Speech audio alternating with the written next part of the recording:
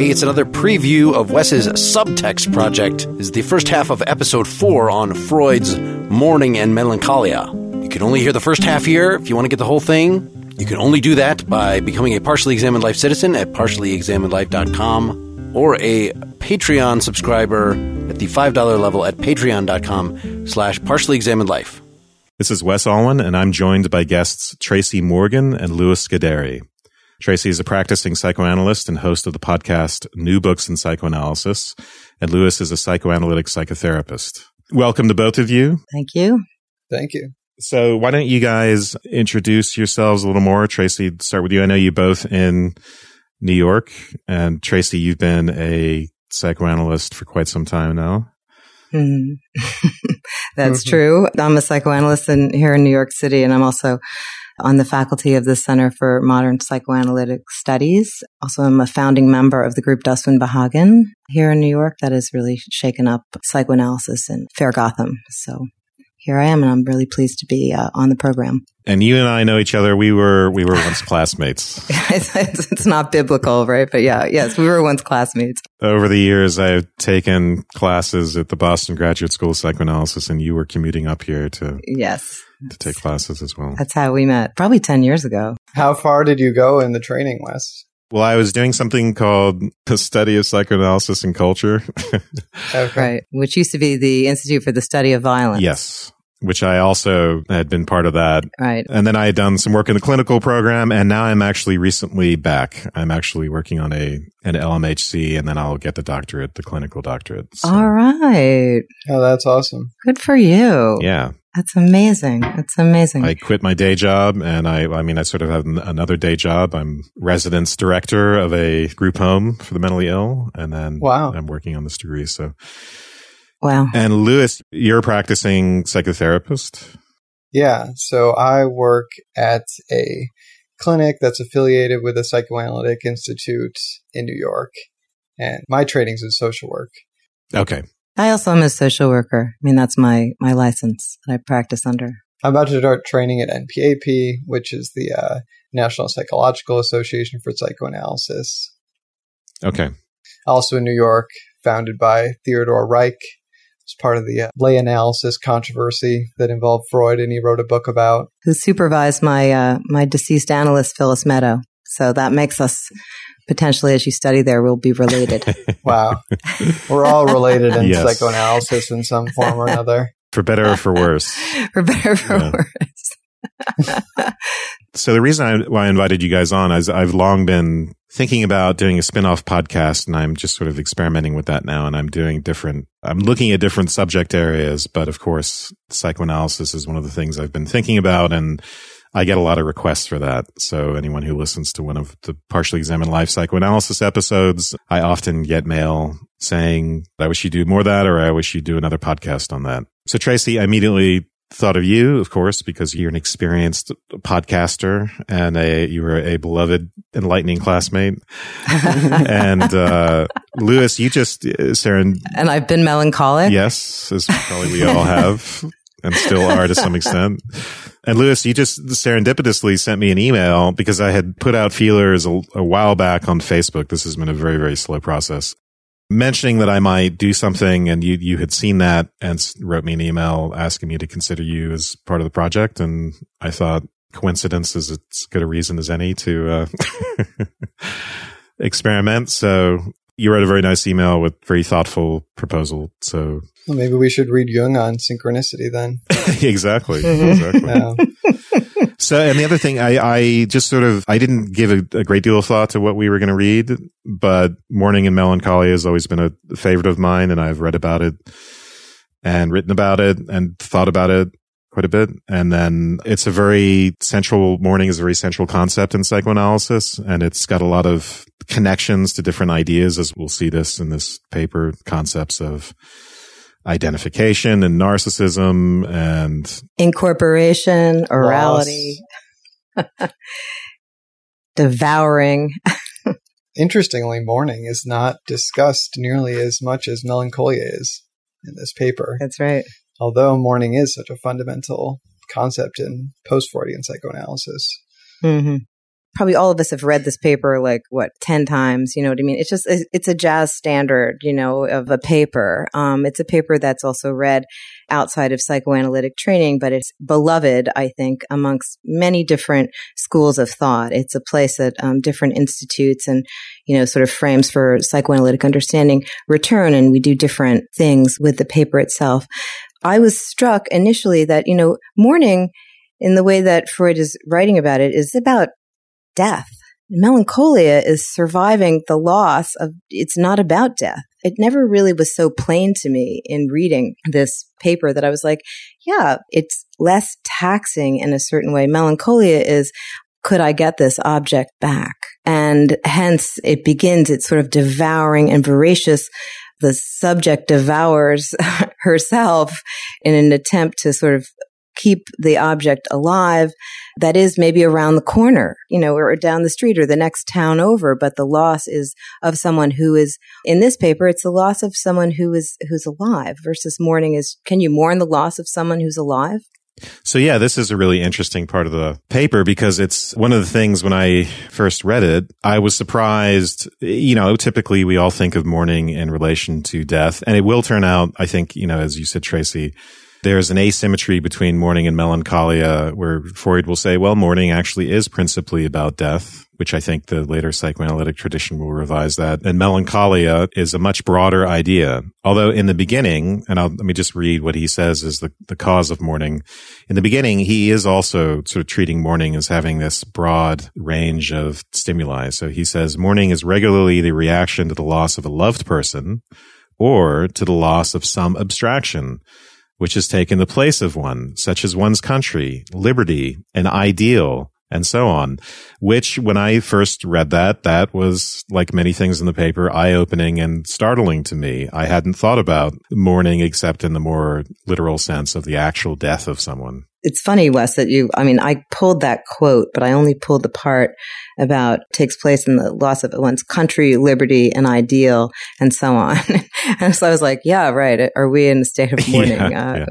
I think it looks more like melancholia to me, but, we should talk about some of the end of the podcast. I think we should talk about some of the therapeutic implications because it's a central concept in psychoanalysis.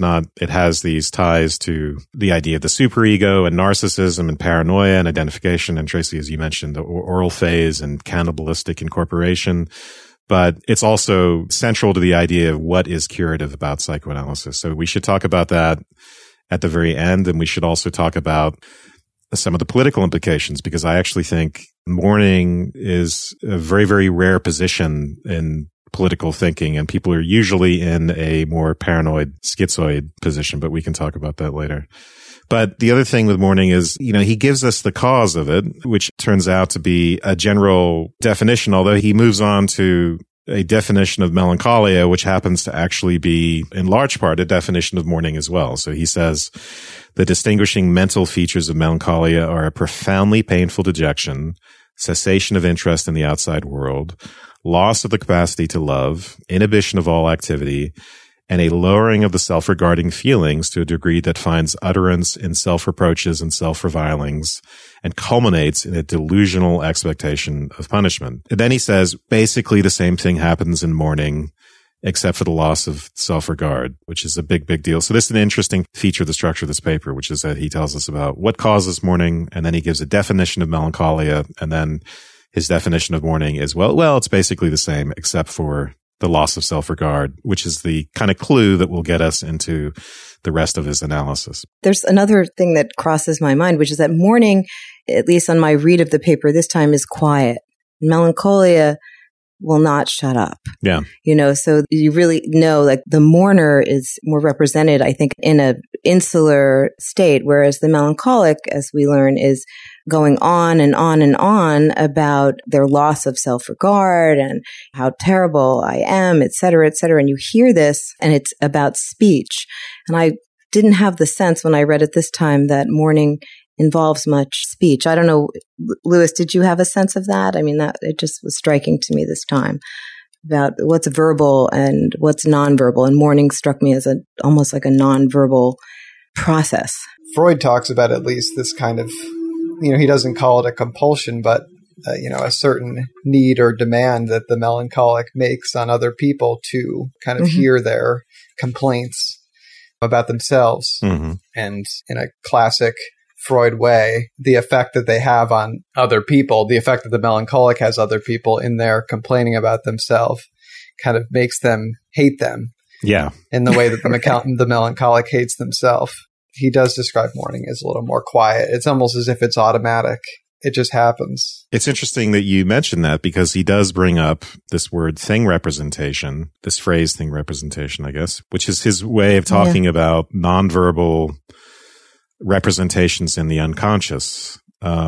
I think it's towards the end, and I think he almost says, he doesn't say mourning remains mysterious, but I think there's some implication of that as well, because I have that note that there's something that remains mysterious about the process itself. He says it is really only because we know so well how to explain it that this attitude does not seem to us so pathological. There we go. Right. It's like an unthought known. It's sort of in the air. It's almost like a natural. In fact, he says at some level, like, it does not need medical intervention. It's a natural process, which of course we know today. I think it's I don't really use the DSM anymore, but isn't it like now pathologized mourning? I think there's like complicated grief or complicated mourning. It's like you have a certain amount of time. I think it's 6 months. Right. And if you're still symptomatic past then, you're in trouble. Failure to get over it syndrome. Get over disorder. FTGO disorder. But it was, I think it was the DSM hit a new low when it put like mourning. And I was like, really? I was like, so what are we going to do about that? Because, Freud tells us it's natural. And like the cure for adolescence, like Winnicott says, is time, it's like kind of the same thing I think is implied here with mourning. Moving out of melancholia is not inevitable. Well, let's describe in more detail what mourning is and what Freud talks about the work of mourning, because he has so many interesting things to say about this. He doesn't really get too concrete about, he doesn't give any 4 examples. He sort of lets you work it out for yourself. But it's really fascinating because, so for instance, he says, mourning is reality testing. You're basically trying to accept, at the bottom of 244, in what now does the work which mourning performs consist?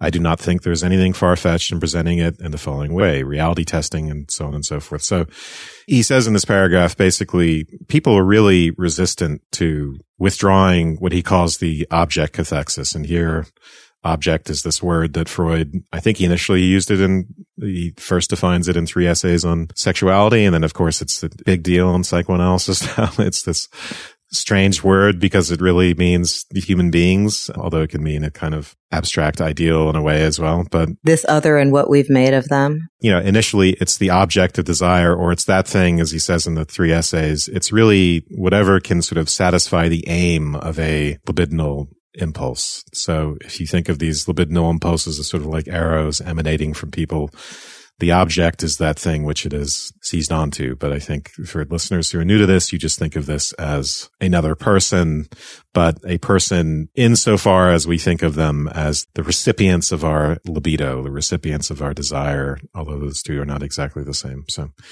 it's very complicated, though, kind of what Freud means by object. Yes. And I think this paper is one of its kind of roles in the Freudian body of work, is that it complicates it even more. How so? When he starts talking about mourning and melancholia, it's really apparent that the object, or even just thinking of the object as a person who one is emotionally invested in, is really essential. In the 3 essays, at least, or in kind of Freud's work before this, the object is kind of represented as this contingent, almost part of satisfying your drives. Ultimately, it's kind of replaceable, and as long as it kind of fits the bill of whatever satisfied you in your infancy, then it'll do. Whereas the reaction in mourning seems to imply otherwise about the object. Really? No, that's not how I read it this time around. I was surprised. I was like, oh, right. And so, we, of course, think back to Freud's On Narcissism, which is really a paper about, many things, including love, in which Freud is writing, I think that's 1913. So I think it's 1915, maybe. He wrote it like a year before. It's before this essay. Yeah. So this essay, and I think I forgot to mention, is published in 1917, although he had the idea many, many years before. And then I think he had written it a year or two before. But yeah, On Narcissism, I think, is written about a year before this and published in 1915 or 14, sorry. But he's writing about the importance of love and actually needing an object to love, that one who cannot love will fall ill. And that the person who's mourning, I was thinking, oh, right, the mourning comes to an end because it's time to find a new object to love. To take this libido, this love, whatever you want to call it. I mean, in colloquial terms, like a desire to be connected to another, that the mourner must move on. The melancholic is at risk of, as we'll see as we go through the essay, but the melancholic is at risk of death. But the mourner needs a place to put this energy. When the mourning is done, there is this reserve of energy that needs to be given a place to go. So I saw that as really still, I think what you're saying, Lewis, is it's a little bit different than maybe pulling it out of the realm of drive theory and thinking about that the object itself is important. And I was struck in this essay that I was like, I don't know if the particularities of the object matter. We're left with a person who has to do something with in order to live. And maybe I'm mixing a little bit the two essays, but I think they're best friends. I think, Lewis, you're getting at the fact. So he uses this phrase in 3 essays. He says the sexual instinct and sexual object are merely soldered together. That's one of Freud's many, many great lines. And the connection to is not as intimate, and he uses that word intimate as is usually thought, and creates, because he's really talking about vicissitudes, the ways in which the sexual aim can kind of just shift around willy-nilly. And in Mourning and Melancholia, we're getting the sense that, well, there can be, yes, the object is replaceable, Tracy, as you point out, and ultimately, once we've mourned, we have to find a replacement. But there are really severe psychical consequences for object loss, and I'm not sure that comes across as much in 3 essays. Or it's the object is irreplaceable in Melancholia, it seems. In Mourning, it's a little more unclear, but I guess one thing I was thinking about in saying the object was important was this kind of Freud's almost mystified attitude towards the mood of mourning being a painful one. What is that about? What does that mean? And laborious. Labor, right? Yeah, it takes a long time. Yeah, let's say what it is exactly, because he, in this paragraph that I'd been referring to, he says people, they generally resist withdrawing their cathexes, this word he uses, which is a word to describe the occupation. Like an occupying army is actually the metaphor, the occupation of the object with libido. And I mean, that is literally the metaphor. If a metaphor can be literally something. And people generally resist it, and they will use fantasy to resist it. In Mourning, through reality testing, reality actually wins. But the only way that can happen is if it's carried out bit by bit. So Tracy, you just mentioned the laboriousness. It's really consumes a lot of time and a lot of energy, and it involves this process of, so he also uses this word hypercathexis, which I'll let one of you guys explain, but it involves essentially transforming, refashioning the memories of the loved one. It involves first, actually, it doesn't involve just this sort of sudden detachment and saying, okay, they're gone. It involves actually going memory by memory, because later on in this paper, he'll say that the object in a way is, our relationship to the object is determined by just this innumerable number of memories that we have of the object. So we go memory by memory, we hypercathect in a way, we sort of savor that memory, and then we refashion it to say, well, that's all well and good, but that person is no longer here. For listeners to think about, it's like, when someone you love has died, you walk down a certain street that you had you were with them once and you had a particular feeling, and you go back down that street and you are struck by that feeling, and maybe you sit on the curb for a minute, and then, and this is work, right? And then the rush of the memory comes over you, the feelings come over you, you can almost stop breathing for a minute, and then you get up from that place in the curb and you make it to the corner. There's so many streets, right? Like that. There's chairs, there's smells, there's, foods, and you encounter each one when you're in mourning, and it's like the small stab of like the realization that this will never be again. And I think that that's a difference between mourning and melancholia. It's this will never be again as acute as it feels right now. I will never have this with this person. Maybe melancholia is a little more hopeful, and hope is tormenting, of course. Delusionally hopeful, yeah. Delusionally hopeful, you know what I mean? But the torment is not the triumph of hope or whatever, the audacity of hope. It's more like the torment of hope. So that is the mourner's experience, I think, as opposed to, we'll discuss the melancholic's experience in more detail. But just so listeners can place themselves and think about mourning and the quality of mourning and how much hard work it is to get up in the middle of that street after you've sat down and all your energy is drained, and you get up and get to the end of the street. It's a real something in life. And so it just takes time, almost as if all these significant experiences have to be touched again. Yeah, exactly. In the absence of the object. And I think even before that, just even doing the reality testing, as Freud recalls it. There's this 7 stages of grief model. I don't even know what the 7 stages are, but I think the first one is. Are you sure there's 7? The 7 fishes, the 7 stages. Yeah, I think so, another person thinks there's 5. I'm sure another person thinks there's more, but the first one I believe is denial. Right? So even acknowledging the reality of the loss is difficult, but I think you're also saying, Tracy, that it's also relieving to know what you've lost and you can go back into the world without them. Right. Then the melancholic is stuck in what, rage or anger? Isn't that Kubler-Ross? I think it's like all 7 at once, yeah. Because they're definitely denying it too. We're denying it and enraged, yeah. In a way, it's a way of transforming memory so that it's no longer pregnant with the expectation of possible return. I think that's the way I think of this. If I'm seeing family members every once in a while on vacation, they're for me, they're spread out across the country.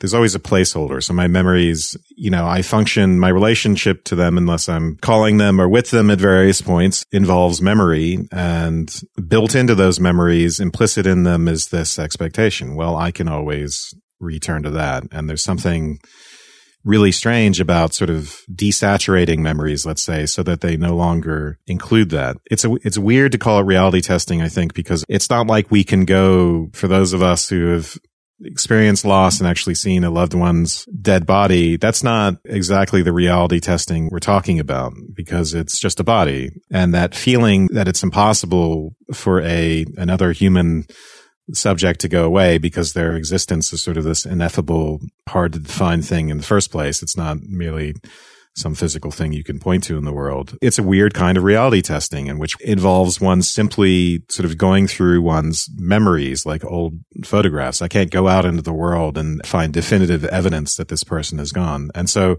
in a way, I think it's something very active. It requires a kind of leap of faith. And we can talk about why someone would want to take that leap of faith later on. I think Freud speaks to this. That's the way I think of it. It's this weird sort of faith-based reality testing. And that's why I find it so fascinating that Freud calls it that. Sort of a bold, or a bald-faced term for something that you just described and it's palpable. Like reality testing is like back to science. Yeah. Yeah. And it's like, it's not quite science when you realize like there will be no further recrudescence, what I mean, with this person. No, as you say, saturation, or it's like de-recrudescence. It's like, we're not going to laugh about this ever again. We're not going to make that special thing, that special recipe we loved ever again. We're not going to build another layer. It's not a testable hypothesis. It's a generalization, which is not really testable, because just because they're not here today doesn't mean they couldn't be tomorrow. They might show up. Why not? At some fundamental level. That's why I call it a leap of faith to say, yes, this person actually really is gone. And I revisit these memories. I'm just trying to get at the sense in which, each memory represents this sort of tendril, this sort of line that's connecting us. We're connected to each one of them and we have to cut them bit by bit, which is not to say no longer have the memories, get rid of the memories or repress them or something like that. But like I said, refashion them so they no longer include that expectation of return. So let's see, where are we in the paper? So yeah, we could turn to mourning. I mean, to melancholia, I guess. I wanted to set up that more like complete picture of what it means to mourn, so that I think the melancholia part will now make much more much more sense. But now we'll get more melancholic. We have hypercathected the concept of mourning so that we can let it go. Let it go and go into our melancholic state. Does anybody want to begin with? Maybe the diminishment in self-regard. That's what Freud says is the main distinguisher. Sure. Wes already read the paragraph where Freud kind of lists the symptoms of melancholia. Maybe that is worth repeating again. The impoverishment of his ego on a grand scale. In mourning, it is the world. This is a very famous line, famous in my world anyway. In mourning, it is the world which has become poor and empty. In melancholia, it is the ego itself.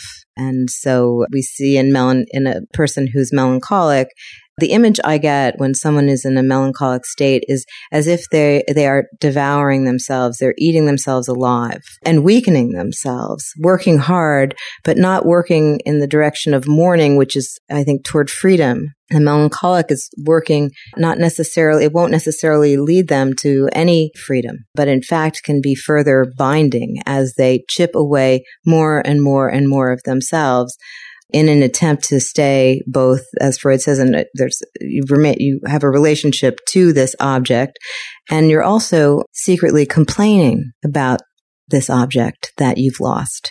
Where does he say that it's the plaints? When you discover that it's not themselves they're actually complaining about or lambasting, but in fact they're taking the object that's disappeared from their lives and saying terrible things about themselves, but really that aggression that's directed against the melancholic's ego is about their feelings toward the lost object. So that's a doozy and a defense against sort of those feelings of aggression, or as we would say in modern analysis, the aggression turned against the self, which diminishes and impoverishes the ego. Freud is going to describe here the concept of identification, which will become increasingly important. And he's going to sort of hint at the existence of something called the superego, which some years later he's going to write about explicitly. I think it's 1924 in The Ego and the Id, where he first starts using it. But it's a really fascinating theory, which is that the melancholic, and by the way, he prefaces this by saying that, again, and Tracy, you alluded to this in the beginning, the melancholic is failing to mourn, and they've lost a loved object, but it's not necessarily literally the death of a loved one. It could just be rejection. It could be disappointment with a person. It could be really, really small, subtle things, which in a way require us to mourn them, but for various reasons we might not. So, and he says that basically the melancholic can consciously perceive what they've lost. He uses this great phrase, he knows whom he has lost, but not what he has lost in him. And it's unclear if he was referring to, when he says in him, is he referring to what he has lost in himself as the melancholic, or lost in the object that he's apparently lost? Yeah, that's a good point. I always assumed it's what he's lost in the object. But yeah, that's an interesting ambiguity. Yeah, I think so too. Ultimately, so he's going to go on to describe some of the key features of the melancholia, which is all this self-hatred and self-berating, and especially this sense of moral inferiority. And he's puzzled about why that happens. And then he's going to give us his theory of why that happens, which is that there is an identification. We sort of shift our libido. Ironically, in the melancholic, it's the libido is actually abruptly withdrawn from the object, and it's placed onto the ego in the service of identification. So the ego sort of becomes a stand-in, a substitute for the object where we can direct our libido. Right. And that identification becomes sort of the weakest way of being with another person. You are like me. I am like you. In fact, the object is not seen as different and unique, but there's a collapse, right? He draws a difference between narcissistic identification and hysterical identification. And that narcissistic identification, I think he says that the hysteric has lost an object, but the object cathexis is entirely abandoned for the narcissist, versus in identification versus hysterical identification, the object cathexis is maintained. So it's an utter like throwing away of the cathexis to this object. But, when you make an identification with someone, it's like, oh, you think about identity politics, I'm like you. But it's like, that's really not there's not a lot of depth there necessarily in likeness, but it's a loss of something that's needed, that likeness as well, which I think brings us back to a little bit of, what he's writing about on narcissism. Well, let's, let me read here a little bit. This is on page 249 around the middle.